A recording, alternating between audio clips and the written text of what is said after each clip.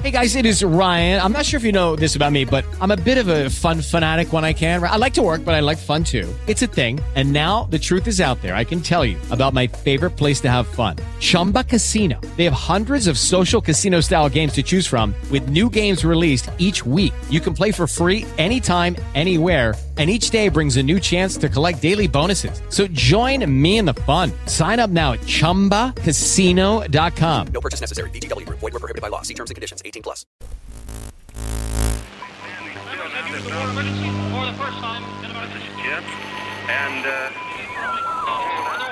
Receiving this message. We are Ken Jennings and John Roderick. We speak to you from our present, which we can only assume is your distant past, the turbulent time that was the early 21st century. Fearing the great cataclysm that will surely befall our civilization, we began this monumental reference of strange and obscure human knowledge. These recordings represent our attempt to compile and preserve wonders and esoterica that would otherwise be lost. So whether you're listening from an advanced civilization or have just reinvented the technology to decrypt our transmissions, this is our legacy to you. This is our time capsule. This is the Omnibus.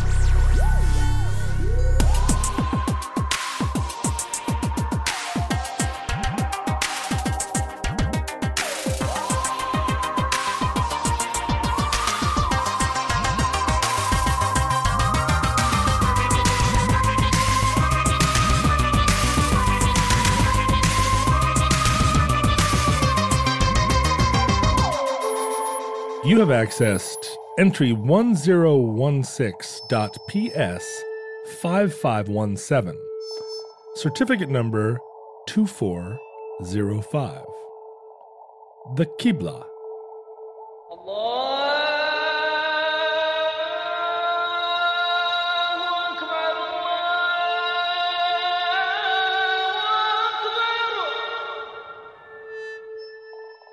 Qibla is a word that has a Q but no U.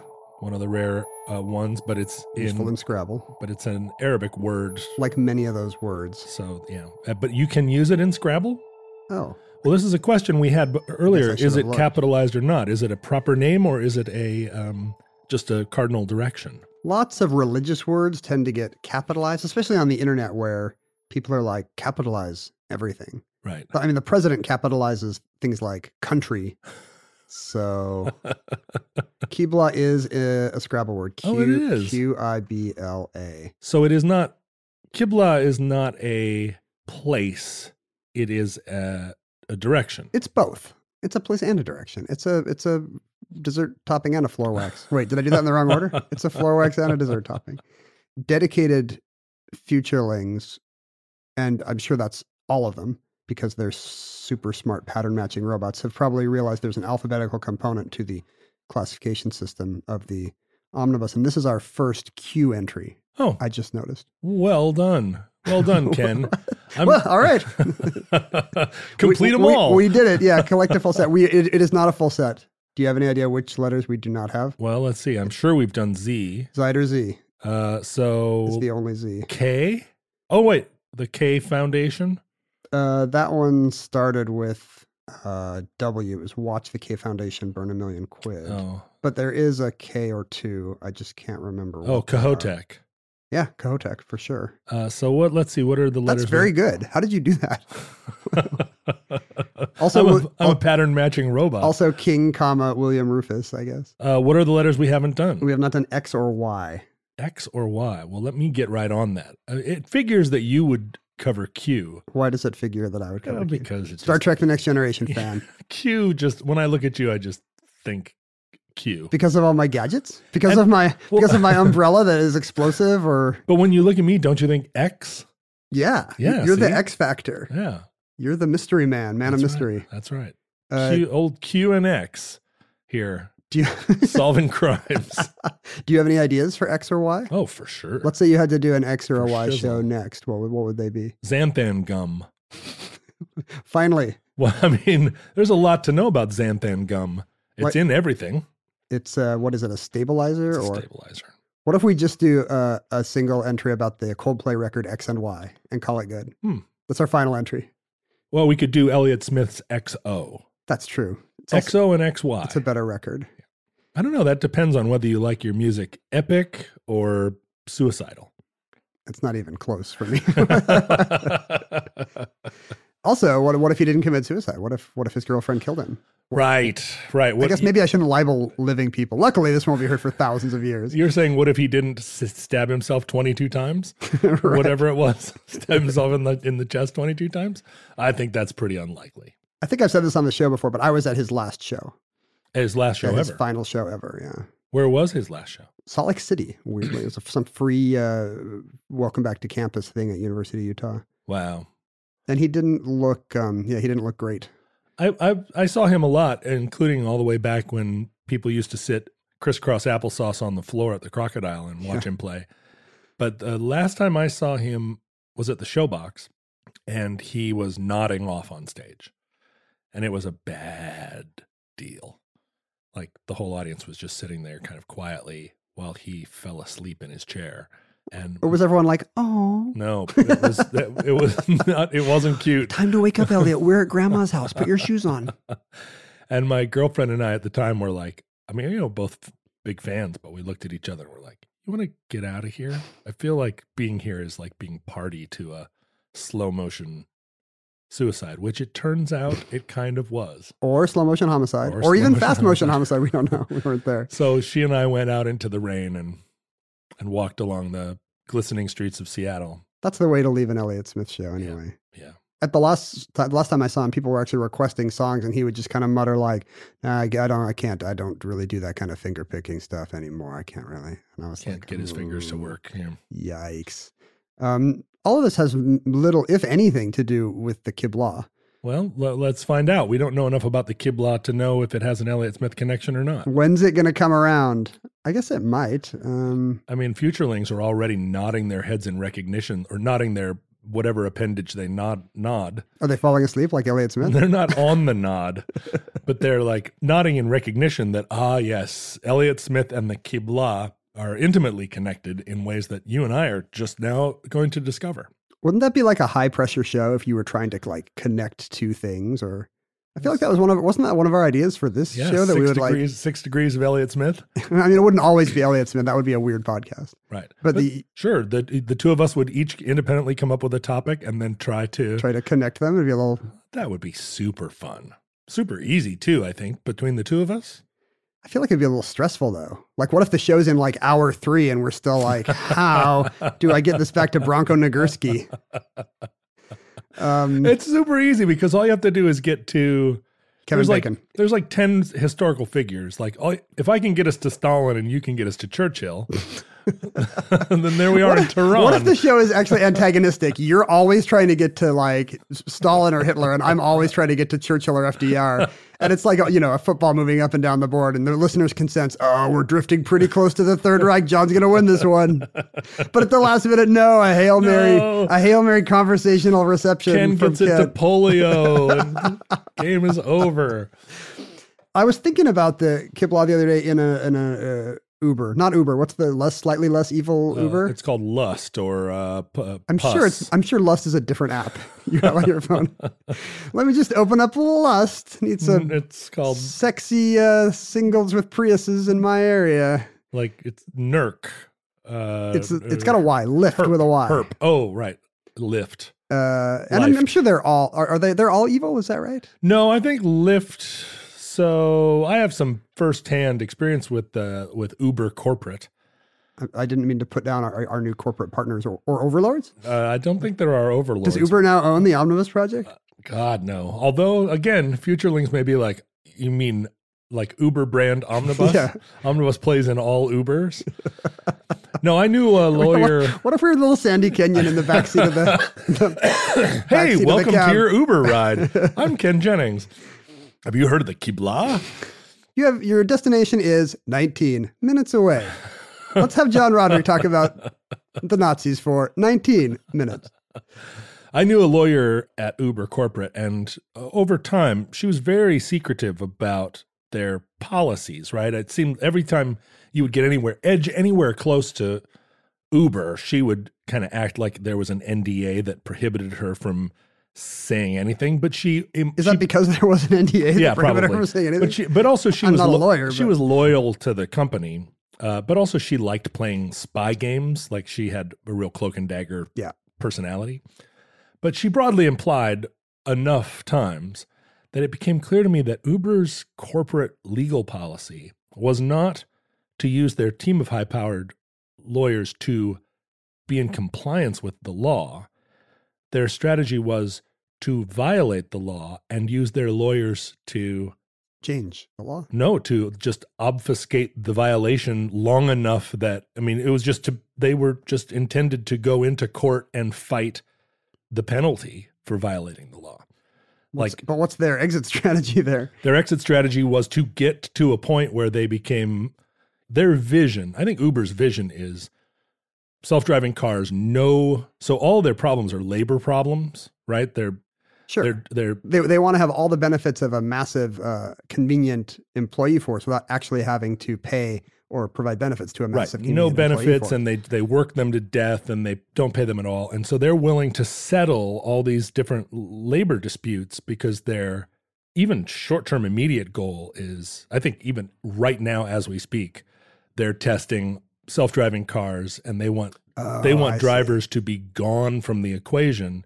The drivers are the worst part of running Uber. And so, they're trying to move the Uberton window. But Uber's like front-facing policy is like, we're super pro drivers. Like, we're trying to like solve all these problems and we want to be in compliance, but they don't at all.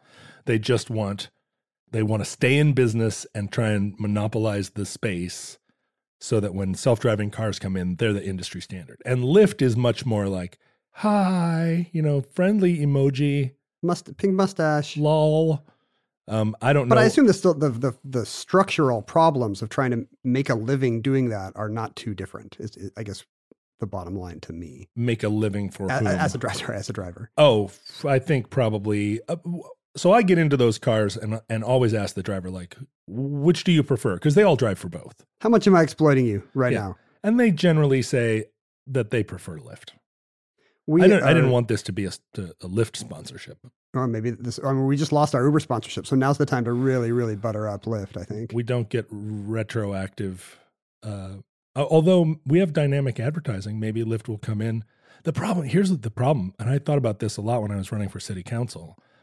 When transportation is privatized in that way, where let's say Uber just dominates the space and you just have to use Uber, then your credit rating with Uber determines whether you can get places or not. So you're like, I need to get over to Ken Jennings' house. But I'm not at a 7.5. It becomes a Black Mirror episode. It's a Black Mirror episode. Uber says, you said some shit about us on a podcast 15 years ago. I think we're going to show you a bunch of cars in your area, but there aren't going to be any. They're still circling like in Aliens, but they're just ignoring you. Sexy Priuses in your area do not want to hang out. I'm here. Acknowledge me. Well, I mean, even if somebody unearths this gold record 20 years in our future, the idea that we have some kind of driver-based economy is probably insane to them because that's clearly on the way out, it seems. Well, yeah. And I mean, how many Americans are truck drivers or drivers of some kind? I feel like in many states, it's the number one occupation, long haul truck driver. So, and I know that there are people listening to this program in their time who drive for a living.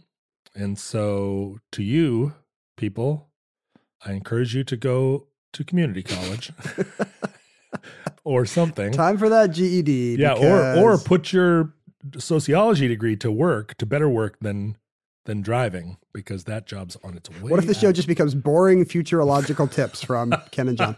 Learn a trade. Electricians are still highly paid. That's a very hard job to automate. It's absolutely true. Electricians and plumbers, boy. This is the show now.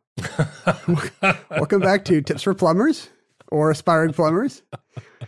Always hire someone to do the digging. That's my advice for plumbers. You don't want to do the digging. There's a lot of digging involved in plumbing. Well, that could be automated, right? They'll all have a digging robot. The plumber's helper or plumber's friend? Plumber's friend. What is that, a plunger? Plumber's friend is, a plunger. It's not a bottle of Drano. You're discouraged from pouring Drano down your drains. But soon it'll be a robot dog. right? Who's With a called- shotgun in its face. Wait. Someone's put a shotgun in its face, or it can shoot a shotgun out of its shoot a face? shotgun out of its face because plumbers Is that good for clogs? plumbers are going to be the crime solvers of the future, right? We're going Like Watergate plumbers? Yeah, it's like call the plumber. They're going to tape all your door locks. I just meant they have a robot dog that like digs all the lines in the manner of a backyard. Oh, that's a cute robot retriever. dog. Yeah. Every time I think robot dog, I think Boston sure. Dynamics dog, Yeah. except with combat features. It'll all be the nightmare dog. Did you see the Boston Dynamics future robot, humanoid robot doing parkour? No. No, it's like a 3-second video clip, but that's what will make you think, I'm done. I'm not having children. I'm going to walk into the sea. Because here they come. Maybe my dying proteins will sustain the coral for one more day. Yeah, because it's over basically. As soon as I saw the robot doing parkour. It's amazing to think that parkour robot, there's 3 types of people that will watch that video and have 3 different reactions. Most people watch it and go, oh God, please no. Then there are the people that watch it and go, cool robot. I think that must be the majority of people. No, People are not introspective enough to realize. I think that the scary side of those robots is there's something deep inside of us that sees like Obsolescence? an uncanny valley scenario, except where the robot is stronger, faster, and has no self-agency. Anecdotally, and has lasers probably. Lasers. I saw this when I was playing the evil IBM computer on Jeopardy. I think IBM thought, what a great forum for our amazing new technology. And everybody who saw that was like, the computers are playing Jeopardy now. No, it won, but I don't know if it was a huge PR coup like they were hoping. Well, this is what I'm saying. The people that were going to buy Big Blue are not the people who are thinking, oh no, a dangerous killer AI. They're thinking, oh yeah, a dangerous killer AI. Think how many of my employees I can replace with this dangerous killer AI. And there are lots of people watching those Boston Dynamics videos thinking, as soon as that is operational, I will buy 200,000 of them and put them to work deposing South American governments. I wish I weren't one of the ones that... Which one are you? I wish I wasn't one of the ones that was scared, because I am scared of them. You think it would be empowering to see that and have an idea? I'd love to be one of the nerds that was so focused on technology that I was just like, cool robot, without I didn't have to think about either side of the equation. Like, I'm in the lab. I think robots are cool. I'm just building this for fun. That is a luxury we had as a human race for nearly a century. For decades and decades, you could see any movie representation of a robot and think that would be super cool. Whoa, because we knew it wouldn't happen. Right. But if I looked at Boston Dynamics from the perspective of General Dynamics and was like, how soon can we get one of those in an F-16? I would, that's the place to be. That's the bad guy to be. Right now, your only winning scenario is, what if one of these somehow fell into my barn or garage and I could sort of reprogram it to be my buddy. Right. And then it forgot how to use the lasers. Well, it's the RoboCop thing, right? You just want one that has as its 4th secret prime directive that it doesn't kill, that it can never depose a board member of like RoboCon. You just want to be on the board at RoboCon. Like you need to be on the whitelist or whatever the list of people that cannot get deposed or lasered. Right. So it comes into your office and it's like, you must die. And you're like, oh, sorry. Directive 4. I was in a non-robot driven Uber or Lyft, I guess, to the Lyft. airport. And the driver, who kind of had an unidentifiable accent and ethnicity, which turned out to be Israeli, was talking about how you never expect it to be Israeli. It was a real plot twist. Yeah, for me, right. Because a lot of times you're like, Azerbaijan? Yeah, are you from Georgia? It really is. What kind of Central Asian / North African are you? And I guess he was Central Asian / North African, but right in the middle there. But plot twist, he was Israeli. And we were talking about kind of the mechanics of airport pickups. And he was saying that, airports always have just some nearby parking lot, not like the cell phone waiting lot for passenger families, but just a place for these car share guys. Oh, I didn't know that. To hang out. And I think it's pretty informal. I think it just might be some nearby strip mall where there's room for a bunch of these. And so they hang out Oh, so it's not formal. It's not like the airport has contracted with someone. Now that I'm telling this story, I'm not 100% sure, but I think my guess is it's just where close to the airport they can chill. Maybe Uber and Lyft have bought land, but that seems like too much infrastructure for their business model, right? It does, right? They don't want that. They want just to exploit the parking lot of a donut shop somewhere. Right. And I think that's what is actually going on here. It's some teriyaki shop or something. Right. That where the people inside don't feel empowered to go out and say, out of here. Yeah, someplace where an IHOP got torn down and there's way too much parking or something. And so these guys just sit there all day. And I was like, this is an amazing setup. Why is this not a play, you know? Uh-huh. Like I could win a Tony or a Pulitzer for my play about these guys sitting around. Because the stage is just, a few cars with headlights on. You hear world music or blaring. a 3-camera sitcom. Right. What's it called? The Lot. Every time Ken gets out of his car, everybody goes, Ken! I don't think it's that kind of sitcom. And, he was just telling a story about what it's like to hang out there all day with these guys. And sometimes you see fights. And sometimes, people make friends and, they see people they know. And this guy's Israeli, of course. So it's all kind of colored with his view of hanging out with, a million Muslim guys all day. Right. And he's like, why are you fighting? You're from Somalia. He's from Yemen, but you're both Arabs, like, why are you fighting? Why are you fighting? I mean, they're not both Arabs, but in his mind, they're both Arabs. Right. And one of the things he said was that, you see the daily Muslim prayers very often. And I was like, this is so perfect for my play that I'm never going to write. Like, think how that punctuates it. The 3/4 of the drivers 5 times a day all turn to Mecca and pray. And do you do it at the same time? Because there is so the Muslim daily prayers, the Salat, are one of the 5 pillars of Islam, one of the foundational beliefs and practices of the religion. You want to do the Hajj and go to Mecca at some point. Got to do the Hajj once. Yep. Others are more general principles, like you got to give alms to the poor. Right. But this one is a very specific one with a timeline. Every day you're supposed to pray, these prescribed recitations at these prescribed times. And there's a little wiggle room depending on whether you're Shia or Sunni or whatever, but it's actually fairly strict. You're supposed to pray once right around dawn, once right around noon. I think that one's got the most wiggle room. Mid-morning. Yeah, some mid-morning one. There's one mid-afternoon one at sunset, and one at night. And it's pretty much wherever you are, whatever you're doing, if you're Muslim, you've got to figure out a way to do this. So you might have a little prayer rug in your office you can unroll, or in the back of your Lyft Carry it with Prius. You. So yeah, just imagine all these guys on stage. I mean, I don't know if you don't have the call from the mosque tower, the minaret. I bet you there's an app. There is absolutely an app where it gives you the call to prayer, and it also tells you which direction Mecca is in. That's the thing. The main thing these guys it's all Muslims. It's women as well, unless they are menstruating. Only adult Muslims who don't have to do the daily 5 Salat prayers are if they're on their period. Well, that's also in the Bible, isn't it? It's not just confined to the Quran. There's actually in the Bible also a prescription against going into the temple when you're menstruating. I think it's common in the ancient world, and probably it's a tradition that predates these religions.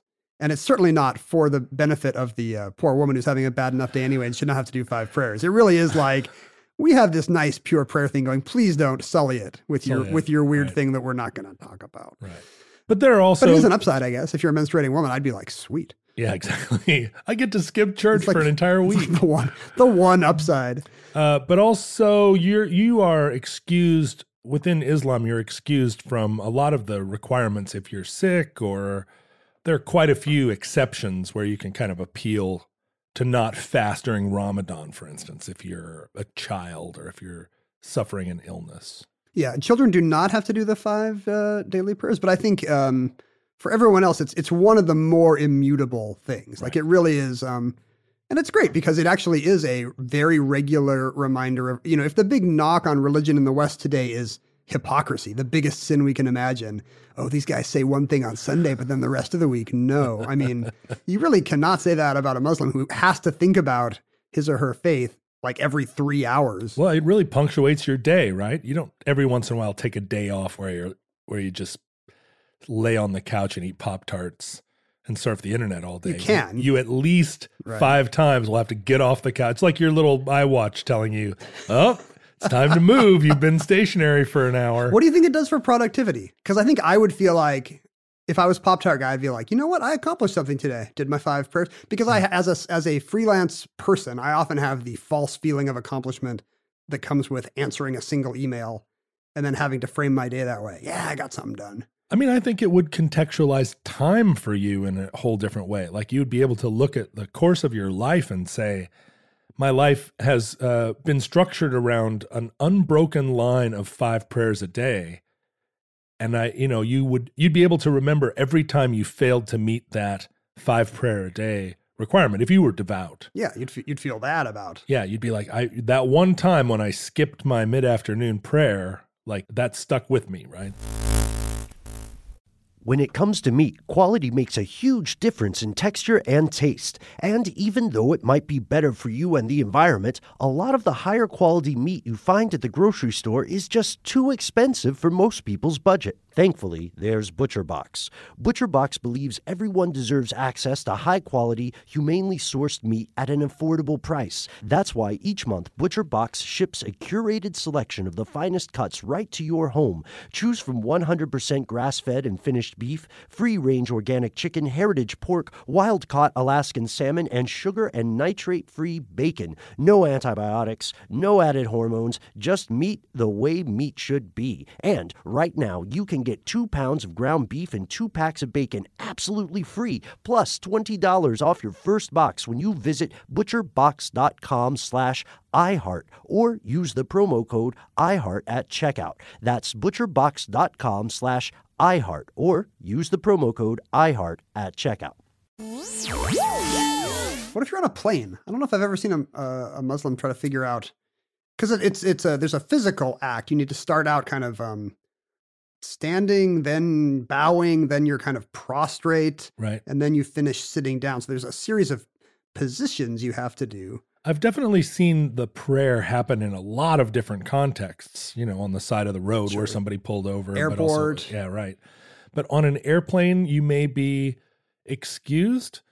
For a transatlantic flight, you would have 2, maybe 3 opportunities where you needed to pray. What if the sun stays overhead because you're flying west? You just have to keep going praying the whole time? I don't know. These are things that I think you would go to your imam and you would say, give me a ruling on this, right? That's the wonderful thing about Islam is that you can get a ruling where I think if you went to a minister and said, what's the deal with this? Ministers tend to be like, oh, don't worry about it. Right. Just like Reverend Lovejoy on The Simpsons, like, sure, get out of my office, basically. Like every time I go to someone at my daughter's school and say, we travel a lot, and I know you have an attendance policy, but we're going to take our kid out and go to Europe for a week, and we don't have an excuse. We're just doing it. And they always, at least up until now, have said, your daughter's in 2nd grade. We're not that worried about her missing a week of school. And it's the same thing. It's like, what do I have to say to reassure you and get you out of my office? Get me out of your office. This is one thing in my day that I can get rid of. But I think when she's in 10th grade, that changes. I don't know. You have a 10th grader or a freshman at least, right? Yeah, I have a sophomore. We can't travel really. Just take him out for a week. I took Dylan to South Korea once when he was in 1st or 2nd grade, and pretty much they said, yeah, you need to, we'll excuse this if you make an alphabet book about your journeys. A is for airport. B is for boarding, and so that was what it took. And I don't think that holds in high school anymore. You couldn't do that in 10th grade. Just make an alphabet book.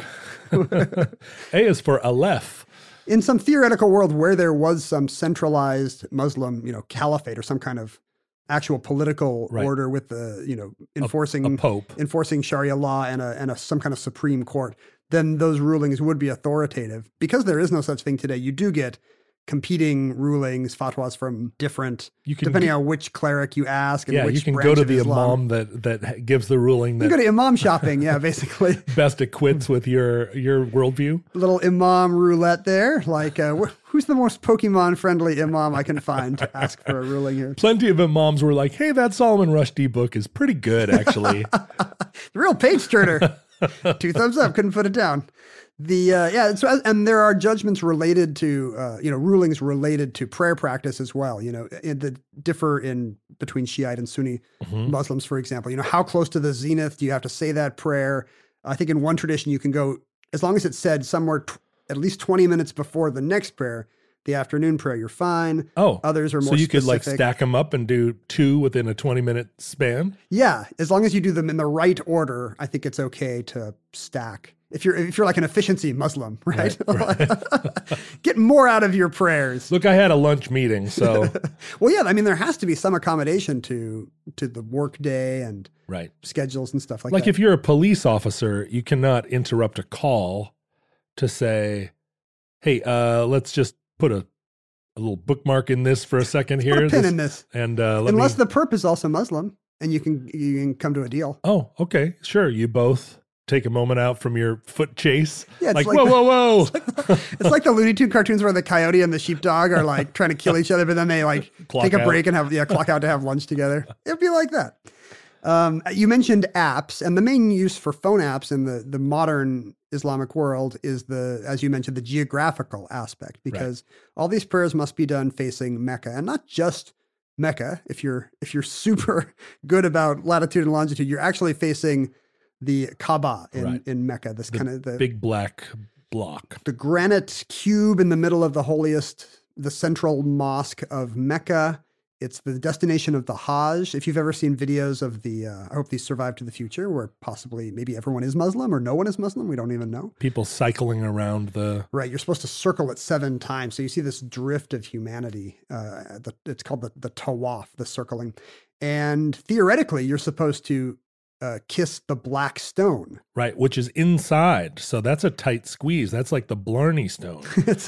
not to equate the black stone. Speaking with of the Blarney fatwas, Stone. speaking of fatwas, listeners, John Roderick just equated the Kaaba with the Blarney Stone. If you think that's fun, what are you sketching, John? What's that? Is that Muhammad you're drawing on your notepad? No, it is not. Weird. What's in that word balloon? It's a self-portrait. You do have a Mohammedan character. I like to think so. You got the beard, the keen eye, I hope the thoughtful compassion. there's a lot of thoughtful compassion. Also, I occasionally ascend to heaven on the back of a white horse. Occasionally. Yeah. I mean, I come back. I go up there. It's like more of a trading mission. You've never done it in the middle of a show. With you, no. And I appreciate that. Oh, with me? No, Do you do that with Merlin? I've done it in the middle of other shows. Because you're on the phone. Well, you're on the rock shows, right? Sometimes halfway through a rock show, I'm like, we're going to take a little break. my white steed comes on the stage. People must freak out. They must think they're high. They are high. That's how I can pull it off. In some traditions, it's not clear what the black stone is. It's often presumed to be a stony meteorite, and maybe one that predates, Islam. It was part of Arabic culture before Muhammad. But as a holy relic, it is not something that an archaeologist or you can't study it. No one's going to go. It's take too a holy chip to off chip. it. To chip pieces off or to take it to your lab to run studies. It's got to stay there, embedded in the corner of the Kaaba or whatever. But traditionally, I guess in a lot of these ancient traditions, meteorites are, obviously something came from heaven. We're going to take this thing seriously. We're going to build an altar here where the glowing star fell. So maybe it's just volcanic basalt, but in Islamic tradition now, it's. Is there a ton of volcanic basalt in Arabia? You'd think no. It's not typically thought of as a volcanically which active would also area. make it special, I guess. Yeah, right. The modern is, or not even modern, but the post-Mohammedan traditions of the Black Stone are that it, Adam and Eve found it and it told them where to build an altar. Then it was lost in the flood, but then Abraham found it again when he was out with Ishmael somewhere. You don't have to kiss it because of the throngs, the massive crowds now, but you are supposed to kind of direct a look or a gesture to it each time you go around. Oh. And you can do that with, I think you can do that in relationships as well. Yeah, I do that all the time. If you've been dating somebody for a while. I do a little nod as I go by. You don't have to kiss all 7 times you pass her during the day. Good morning. How are you? We've been married for a long time, and now you can just kind of do What's up, babe? You exist. I acknowledge you vaguely. This circling the temple thing is also present in certain Christian Orthodox traditions. I was at a festival in, and I know this is very John Roderick thing to say, but I was at a festival in Transylvania one time in the mountains of Transylvania. Your white steed dropped you off down the hill from Dracula's castle. It did. She got a little confused. And one of the traditions of this event, there was an icon in this church. It was outside of Gurla in Romania. I can picture it now. Yeah. Thank you for setting the scene. There was an icon that was discovered by a shepherd. It had come down from heaven. It appears to just be an icon that was painted by someone in an Orthodox painting tradition. But no. Kind of moon-faced virgin. You'd think so. With a little moon-faced Jesus. Does it have like the nice gold paint? It does, and it's beautiful. But it came down directly from heaven and was sort of sitting on a rock on the top of this hill, and it was, then they built a church around it. But the penitents crawl on hands and knees around this church something like 100 times or for 4 straight days or something. I mean, it was extraordinary to see because they were... Is everyone doing it at once, or do you have to just wait till you do something bad and then go crawl it off? It's kind of... crawl it off. Give me 20. No, it was like for the length of this festival, which was a long time. And, a lot of them were little old ladies and crawling until their knees were bleeding around this sepulcher up in the mountains. It was extraordinary to watch. I had that thing where I was like a dude from America kind of standing back going, whoa, not at all like getting what was happening. Well, joining in would probably be worse. It would be weird. You did the most sensitive thing. But the air was redolent with incense. I mean, I went in and spent some time with the icon trying to see if I could get any sense of what God's intention was. In sending us this pre-painted icon? I spent a lot of time during that part of my life going, God, if you're listening, it's me, Margaret. What's going on? What's your plan? What's your plan for me? And did he or she reveal anything to you? It did not ever really directly communicate with me or answer or ever. I mean, you could say there were multiple times where God during this period gave me a sign in that God did not strike me down. I mean, at no point along the way did I die. If I'm doing the right thing, do not strike me down. Sweet. But in terms of like any kind of dream or apparition appearing on the trail, I never got a Mean Joe Green pat on the butt. It just was, God remained. God's puzzling silence. Super puzzling silence. The distance that has powered 100 Bergman movies. But lots of opportunities to kill me if that was God's plan. If God was interested in killing me, he has passed up a lot of great opportunities. God's puzzling silence did not extend to Muhammad, by all accounts. Right. He gave him very specific instructions on a lot of things. One of the few lucky ones. Including prayer. Yeah, who had a direct line and no question too small, which animals not to eat. And so the Quran contains very explicit instructions about how these prayers are to be done. From whensoever thou startest forth, turn thy face in the direction of the sacred mosque. That is indeed the truth from the Lord. Now, was there a sacred mosque at the time of Muhammad? Originally, it was in Jerusalem, originally right? It was a different mosque, yes. There's like a year or two after Muhammad flees to Medina that his followers actually face the Temple Mount in Jerusalem. Right. And that's their holiest site. Until, again, direct line to God, God can clarify and be like, actually, by sacred mosque, I meant Mecca. You guys got to face there. Oh, so it wasn't a case where God said, we're going to switch it over to Mecca. God said, I should clarify, I always meant Mecca? Oh, I don't know. That's a good question. Is it dynamic advertising? Is it retroactive to the old surah? My sense was that the directive was, yes, it was Jerusalem, but now it is Mecca. It was a switch rather than you misunderstood me. Those are always theologically tricky because you don't want to give the impression that God might change his mind. Well, except God may change his mind if God feels like there's a new sheriff in town. For 17 months, it was appropriate to face Jerusalem. Right. Now, in my infinite wisdom... because the holiness of the site is not intrinsic to the site. It is intrinsic to God's... What if Mecca got holier? That's what I'm saying. Jerusalem was at a 92% holiness, and Mecca's lagging. But the second Mecca hits 92.1, the God compass swings wildly. That's right. To the southeast, I guess. Well, it's like the meteor now is a holy rock. I mean, you see that quite a bit. Well, think about the Council of Nicaea. That was a big switcheroo.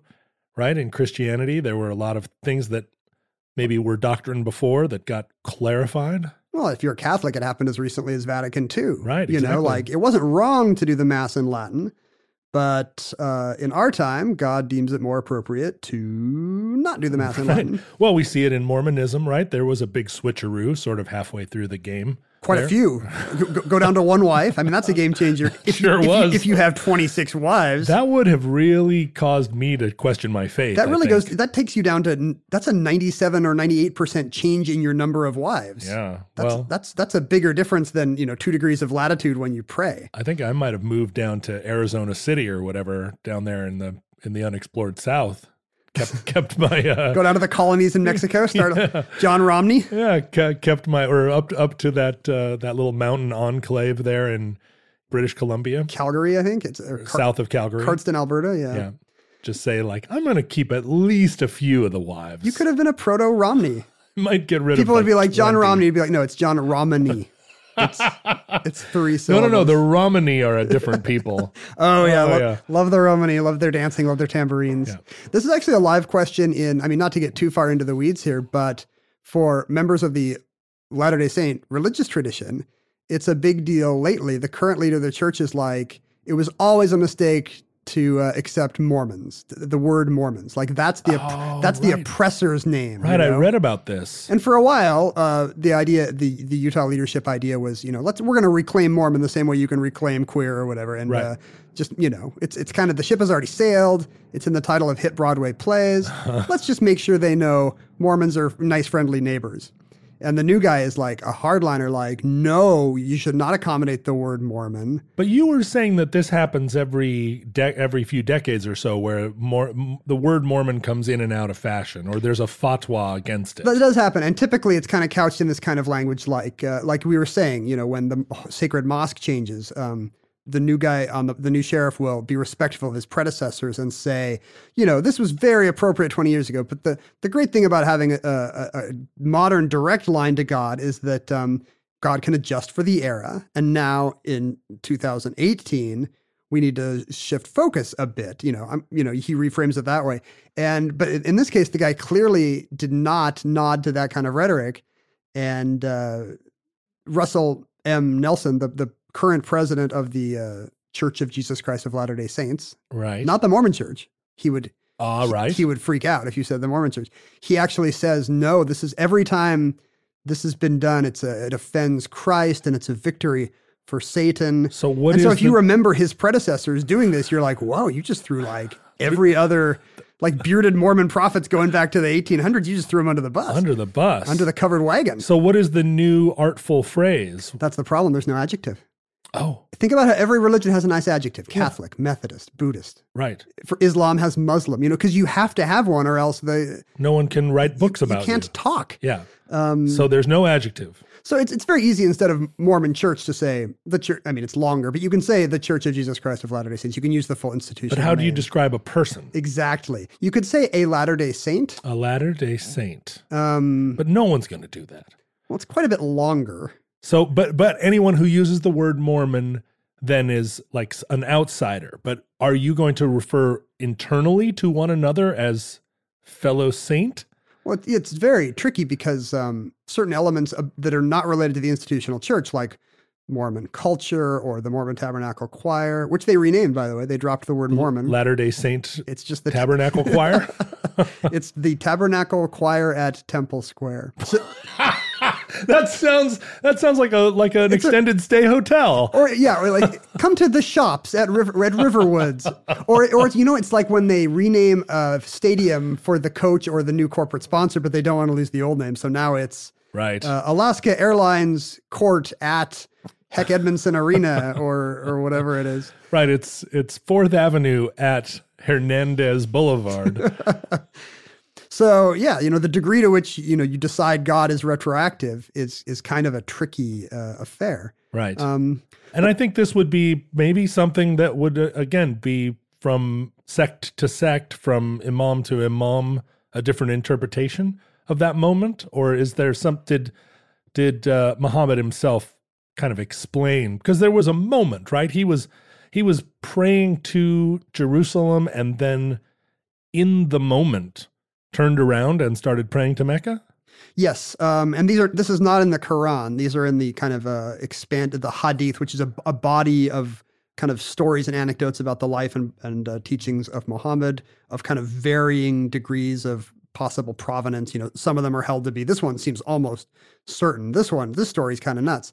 But there's this whole body of traditional stories about Muhammad, and that's one of them. We see that within Judaism too. Sure, and in internet lore. Right, also. And in stuff you get forwarded from your mom on Facebook. It's like Know Your Meme. It explains kind of it's an old meme, but it checks out. It's on fleek for sure.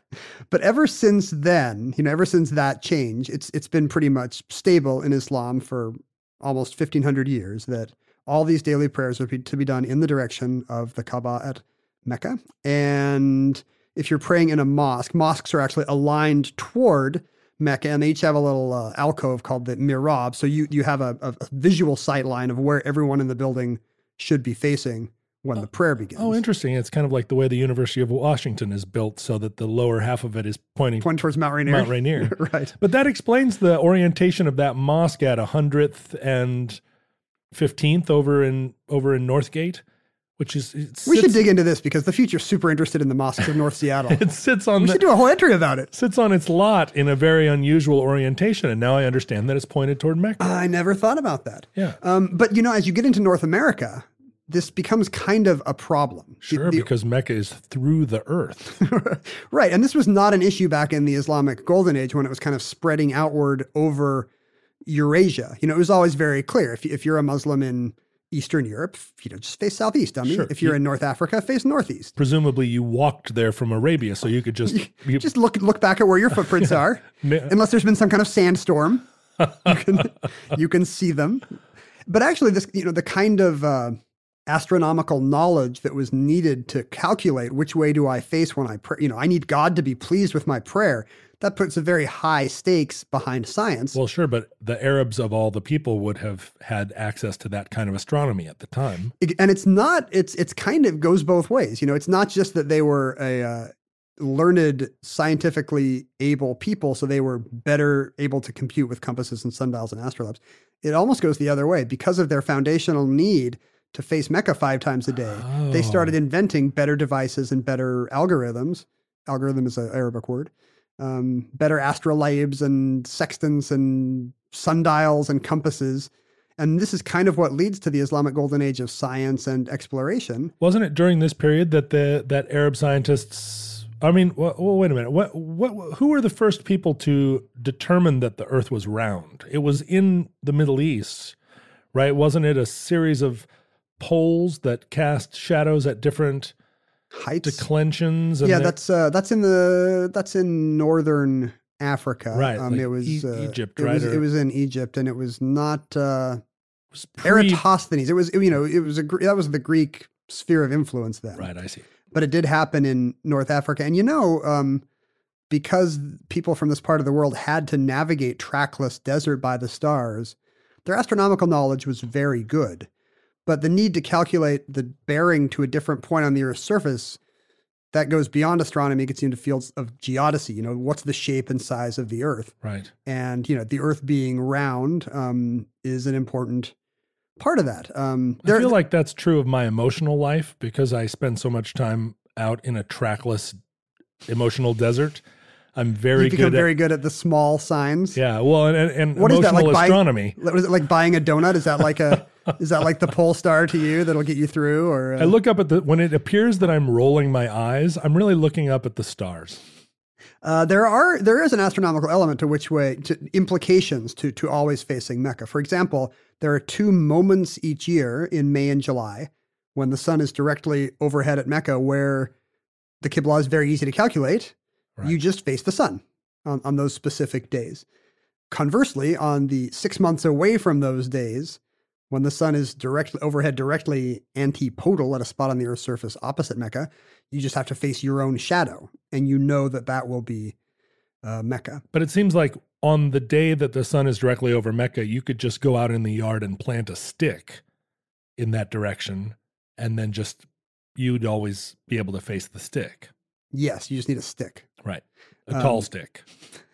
And you can't let anybody else tamper with the stick. No. The little, if there's little Qibla elves that live in a tree, you don't want the Qibla elves to come steal your stick. They come down and dance with the woofers and the tweeters. But it gets harder in North America because there actually is a conceptual geographic question to be answered here, which is, does the Qibla essentially burrow through the earth? If I'm in the South Pacific, do I need to face the ground, the bottom of the sea? Yeah, the ground to pray. Or there's a second option. Do I go in a constant line of bearing? Imagine on a Mercator projection. I do not use the Mercator projection, so I will not imagine it on the Mercator projection. I refuse to sully my mental imagery. There are no Mercator projections in this house, and there are thousands of maps. There's certainly no Mercator projections in the future. No. When we know that it's a silly thing that makes Greenland appear huge. Well, and probably in the future, all maps are oriented to Antarctica. Well, yeah, I was about to say, what if Greenland looking huge is actually a feature in the future? Because that's one of the only habitable places. A feature in the future. It's a feature for the featurelings. But so you want a map that makes Greenland look huge. But it's interesting. Like, do you take a circumpolar route in order to get there? Is it the shortest distance? Let's imagine a Muslim in Anchorage, Alaska. Okay. I don't have to imagine. I know Muslims in Anchorage, Alaska. Is that right? Yeah. From growing up there, you knew Yes. Is there a vibrant Muslim community? Where are they from? It's a Arab, Somali? Well, that's changed quite a bit. There were no Somalians when I was a kid in the 80s. Somalians were invented in the late 80s by that Pog juice company. It's a complete invention. There's no such thing. They're all Djiboutians. A conspiracy of cartographers.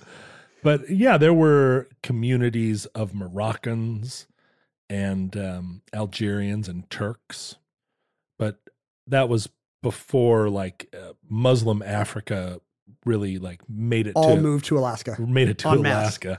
It's not a very popular climate, I think, for people that are used to People from the desert? The desert, yeah.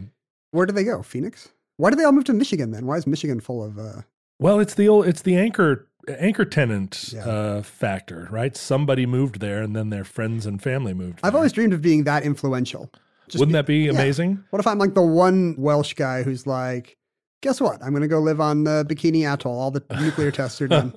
And suddenly there's a huge community of pasty white guys. I keep thinking St. Petersburg, Florida is a good place to move and then just be a beacon to all of your hipster friends. Like, hey, you guys, St. Petersburg, real estate's cheap, and it kind of feels like Austin. The Austin of Florida. Every once in a while, we're kind of threatened by a hurricane, but they never seem to land. Have you always wanted to learn to play an instrument? Maybe you've even tried at some point, but gave up because you felt lessons were too expensive or that you just didn't have the time. Thankfully, there's Musician. Musician is the fun, easy, and affordable way to learn guitar, piano, bass, ukulele, and even singing. Just download the app to your desktop, tablet, or phone and start playing. Musician gives you 24/7 access to a vast catalog of video lessons from professionally trained educators, as well as thousands of exercises and songs across dozens of music genres, all tailored to your goals. And with Musician's award-winning technology that listens to you play, you'll get real-time feedback on timing and accuracy so you can actually see yourself improving as you learn. Start your extended 14-day free trial of Musician's Premium Plus package at musician.com/start. That's unlimited access to thousands of lessons, exercises, and songs on as many instruments as you want for 2 whole weeks. Just go to musician.com/start. That's YOUSICIAN.com/start. So if you imagine one of these Tunisian guys in, not in St. Petersburg, but in less friendly climes of Anchorage, Alaska, if you look at a world map, it doesn't have to be Mercator projection, don't worry, but any map which is what is equiangular, where latitude and longitude are horizontal and vertical respectively, then imagining someone praying to Mecca, you would probably draw what is called a room line or a loxodrome, which is just dead constant bearing toward Mecca. From Alaska is actually closer. You'd actually go over Eurasia. You would not go over the Atlantic. You'd point the other direction. You'd point the other way. So you'd be pointing like west, southwest. And that would be a loxodrome or a room line to Mecca. And so you could defensively pray that way. But in fact, most Muslims do not. They always pray to the east? Well, no. It's a great circle route. Okay. So they pray over the pole like a missile, like an ICBM. They go north. So if you're calculating on a spherical surface or near spherical, the closest distance between, as the crow flies, between Anchorage and Mecca, it is not that constant bearing west-southwest because the Earth bulges outward. It's actually north over the pole. Interesting. So it's counterintuitive, but an Alaskan Muslim would face almost due north. And that's determined. At what point was that determined? Was their knowledge of astronomy so great that there was never a time when a Muslim in Anchorage would have mistakenly prayed along a room line? Well, first of all, there's no definitive ruling because there is no central Islamic world court. Right. It really is kind of up to individual practice and tradition. There is kind of a preponderance of imams and clerics saying, yeah, do a great circle route. That's probably what's most closely in the spirit of the Quranic language. But it's not definitive. You're not a bad Muslim if you're in Anchorage and you're facing west-southwest. You just apparently don't have a globe in your house. Uh-huh. You just have a flat You're map. using a Mercator projection, another ding on it. It offends Allah, the Mercator projection.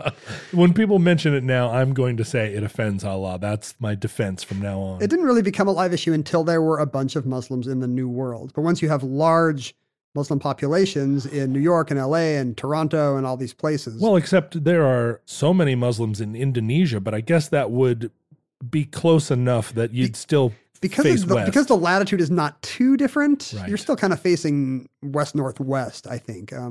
You really, until you get across the ocean, you don't have to worry about the implications of great circle routes I think around Earth. Ecuador would be the hardest place to kind of decide because you could maybe face either direction. There are two places that are harder to decide that I want to suggest to you, even Honduras. more so than Ecuador or Honduras. For one thing, consider Muslim in a low Earth orbit. Muslims in space.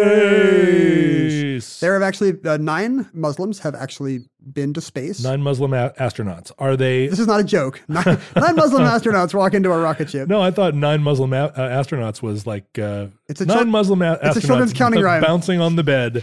One Muslim astronaut falls on his head.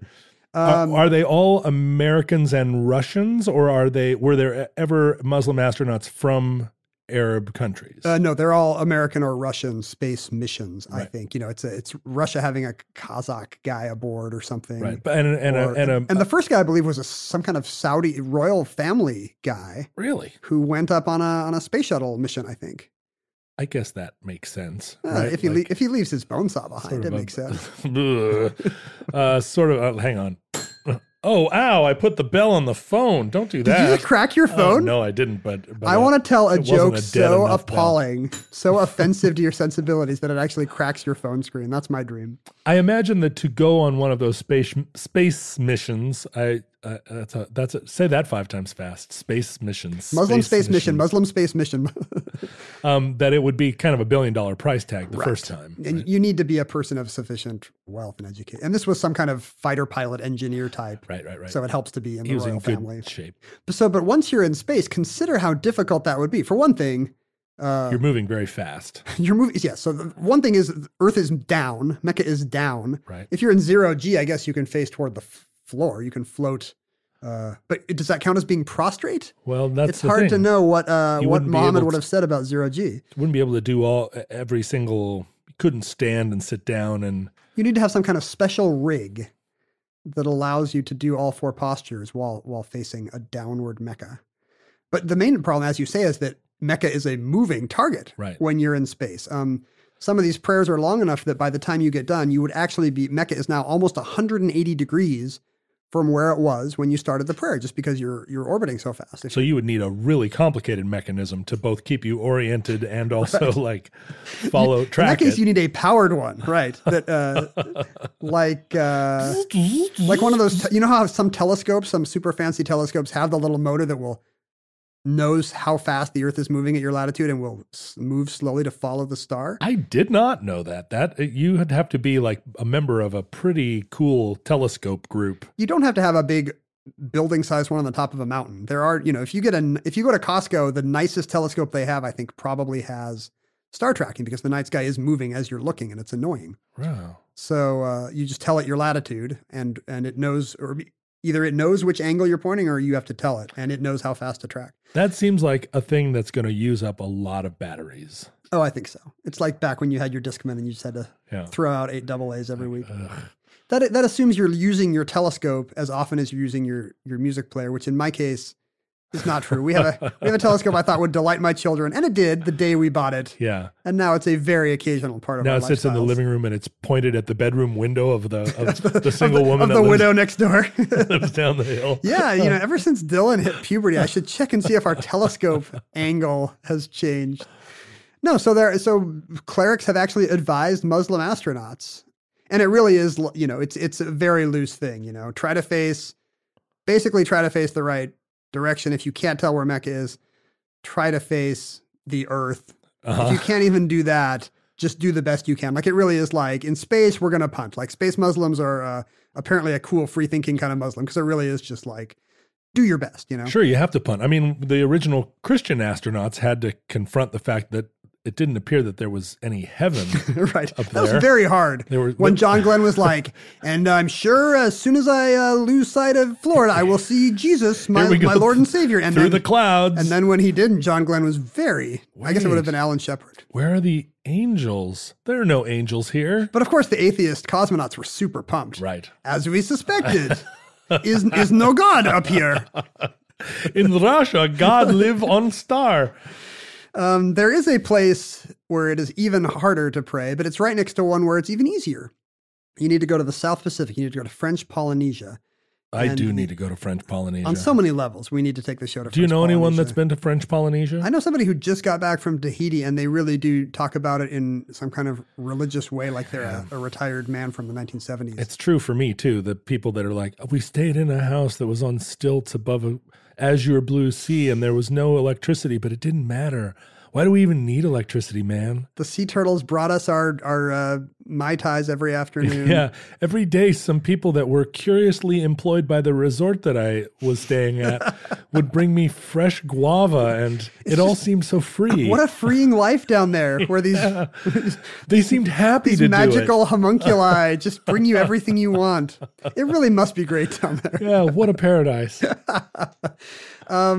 But praying is tricky in the archipelago of the atolls of Tematongi.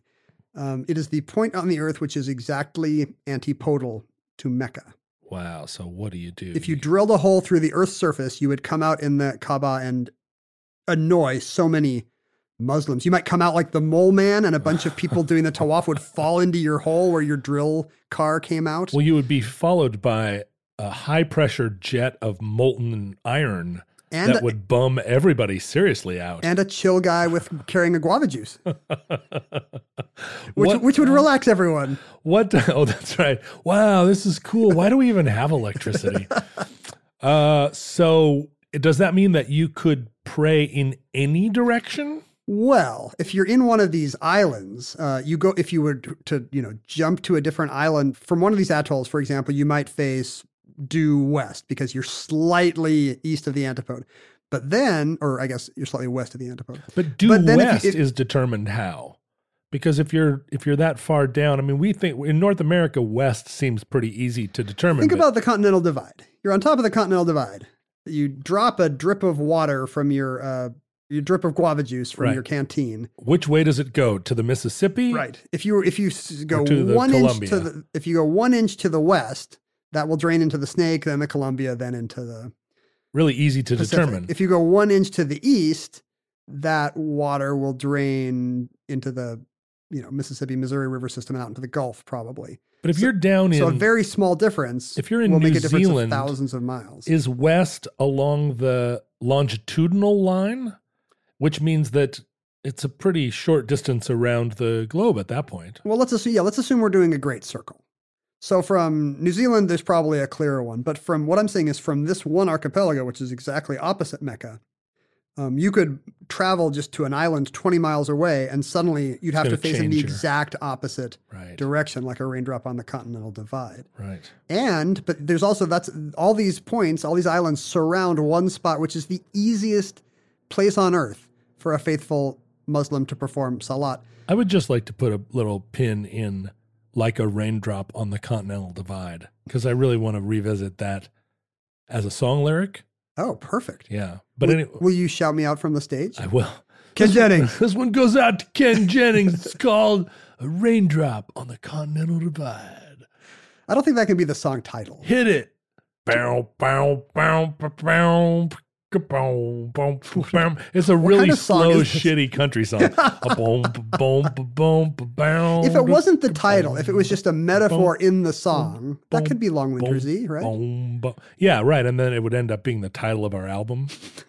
That's always been my dream, to write the lyric that is not the song title, but becomes the album title, like My Aim is True or whatever. My Aim is True. But you're saying there's a spot. It's 30 miles north. It's in the middle of the Pacific Ocean, about 30 miles north of the French Polynesian atoll of Tamatongi. How deep is your love, first of all, but how deep is the water there? It's very deep. The water is extremely deep. It is. Well, I guess it's near atolls. Okay, maybe it's not so deep. I don't want to speculate. Right. I mean, you could conceivably stand in it up to your waist because there are a lot of big sandy shoals. I think here you're 30 miles from the nearest atoll, so it's probably not any kind of shoal or sandbar.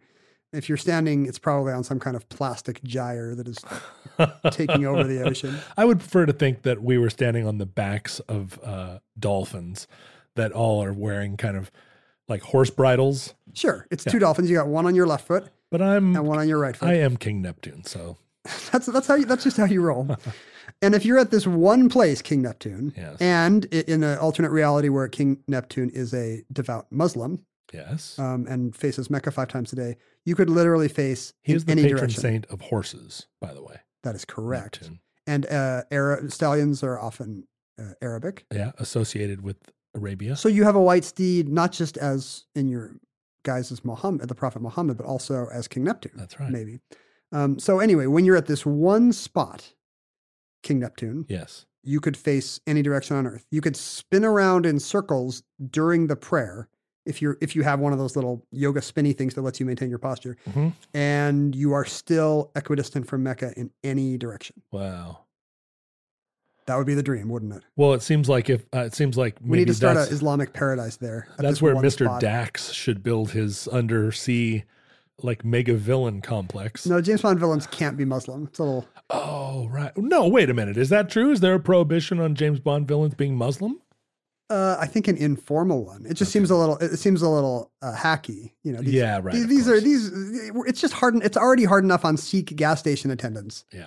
You know, why can't all James Bond villains be cruel Nordic men? You know, Nostradamus predicted that the big baddie that was going to arrive sometime fairly soon, or maybe already, wore a blue turban. That doesn't suggest his religion, except maybe obliquely, but a blue turban is supposed to be the haberdashery of choice for the end times. I had no idea. Signal. Nostradamus certainly thought it would be easy to spot the Antichrist. He did. It was the blue turban, I thought. Here's a crowd of thousands of people, like literally only one guy has a blue turban. Yeah. I keep waiting for Ted Cruz to put a blue turban on, but never does. And that concludes the Qibla, or the Qibla, entry 1016.PS5517. Certificate number, a short certificate number, 2405 in the omnibus. You're editorializing even during this part of the outro now. Well, it's like the last wall has fallen. Yeah, turns out, I'm going to talk into my shoe now.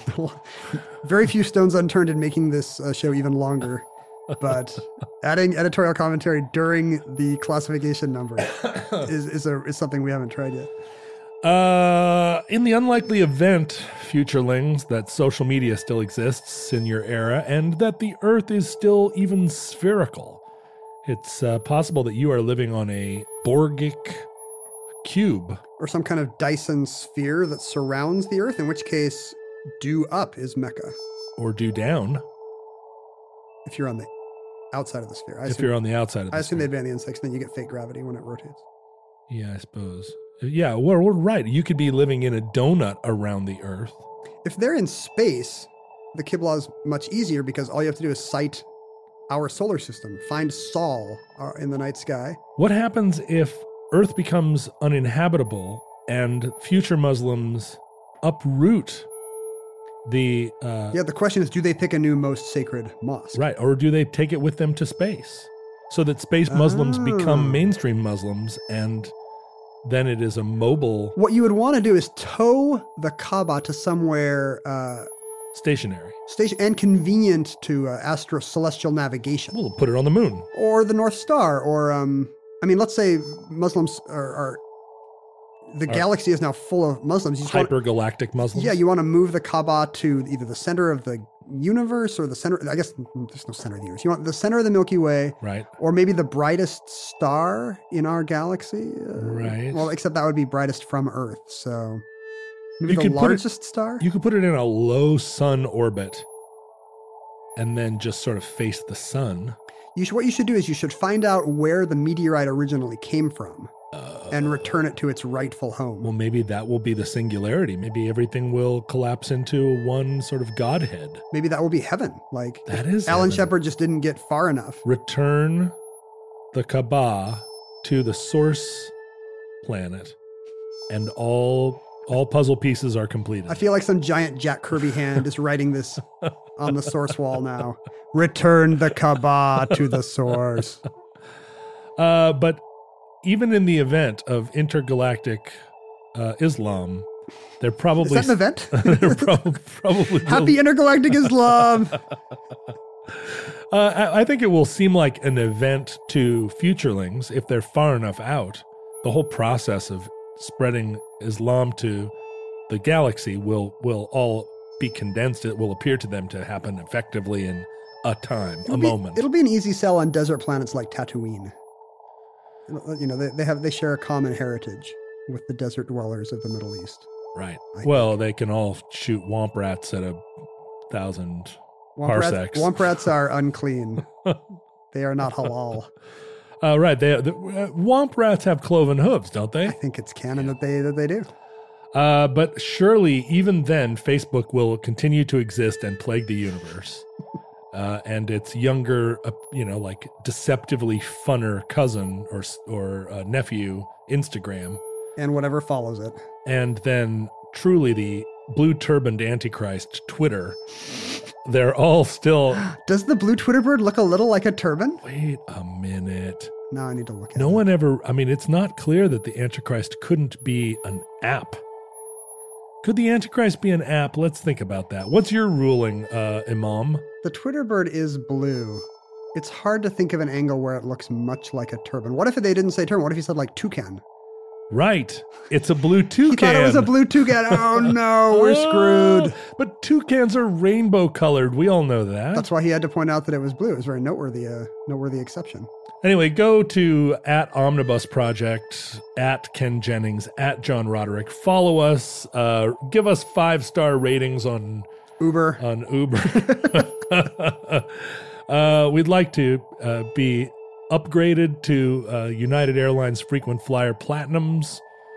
Also, if there's someone listening to the program that works for Delta, I would also like to be given special status on Delta. We would like to be million milers on every airline. Every airline. And I would like membership to that club in Disneyland where you have to be special club through the door thing. Where you get to see the fireworks. Here, this is Who serious. Who can hook us up with that? This is serious now. I want to take my daughter to Disneyland, and I don't want to be with the muggles. I want to have a special time. If there's anyone listening to this program that has special juice at Disneyland, reach out to me. Also, we do want to be million milers on all. Did I ever tell you that at some point I was really struggling with Delta to get my frequent flyer, blah, blah, blah, blah, blah. And a guy reached out and was like, I work for Delta in the ticketing department. Would you like special treatment? And I was like, duh. I've been talking about this on podcasts for years. Everyone loves this kind of popular, relatable story. Yeah. Where someone with a common, intractable problem has it solved because they're not they're slightly famous. Yeah. And so people are going to love this about you. For like 3 more flights on Delta, I was just automatically like in the catbird seat, right? Seat 1A. And then he writes me and says, I'm retiring from Delta. And I was like, you bastard. And I can't go back to being a normal. Yeah, retiring from Delta, and also like immediately all privileges revoked or something. Like, you can't put me in some There's got to be some box that you just get put in and then they can't take you out. I do think that's weird that apparently there's a checkbox somewhere that Delta can give to like special people. Tom who Hanks know someone. or whatever, right? He doesn't have to get diamond status every year. He just, well, maybe, I'm not sure whether he flies Delta or not. Anyway, so tweet us, give us good thumbs ups. I want you to fave all of Ken's tweets, even the ones that aren't funny or the ones that are kind of offensive. This is a very needy outro. I'm just feeling really vulnerable lately. I made the mistake of replying to some emails the other day, and it sent me into a week-long spiral of people like thinking that now that I replied to an email, now we were emailing each other. You didn't reply to my email. Well, I'm trying to make it not a habit.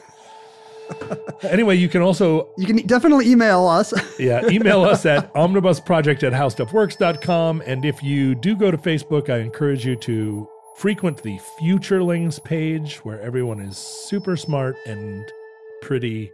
And making trading cards. Yep, and having fun playing bingo. And you can mail us stuff. We just got a little pouch of mail, including a postcard with a dick butt picture.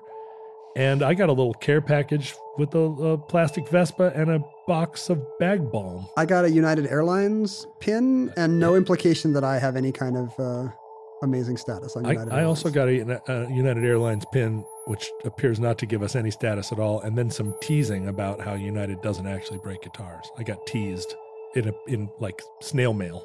How come no one focuses on the guitars they don't break, John? Yeah, that's right. Think of all the guitars that United didn't break. Think about all the journalists that the Saudi royal family has not killed. Yeah, look at the bright side. Think about all of the Middle Eastern countries that we don't bomb all the time from like robot jets. That is actually a smaller list. that one does not work. Wait a minute, you're right. Let me think. Well, we do not bomb Saudi Arabia. Maybe the southern desert we do, that area that's in contention with Yemen. I bet you we drop some bombs on southern Saudi Arabia at their request. I'm not trying to. Are we trying to complete some kind of map, like doing an omnibus that starts with every letter of the alphabet? You also want to bomb every. I think United country that starts with every letter. United Arab Emirates probably doesn't get a lot of stealth bombs. Probably not, because all the stuff in the Swarovski store would break. Future listeners, whether you're Muslim or infidel, halal or Latter-day Saint, halal or there's no Latter-day Saint equivalent of halal. There's not. You can't be. There's no adjective for it for keeping caffeine free, uncaffeinated. Whether you're halal or you don't have a Starbucks card. From our vantage point here in your distant past, we have no idea how long our civilization or any of its great religious traditions survived. We hope and pray that the catastrophe we fear may never come and will not be caused by religious strife. Hear, hear. But if the worst comes soon, this recording, like all our recordings, may be our final word. We'll never get to X and Y. But if Providence allows, we hope to be back with you soon for another entry in the Omnibus.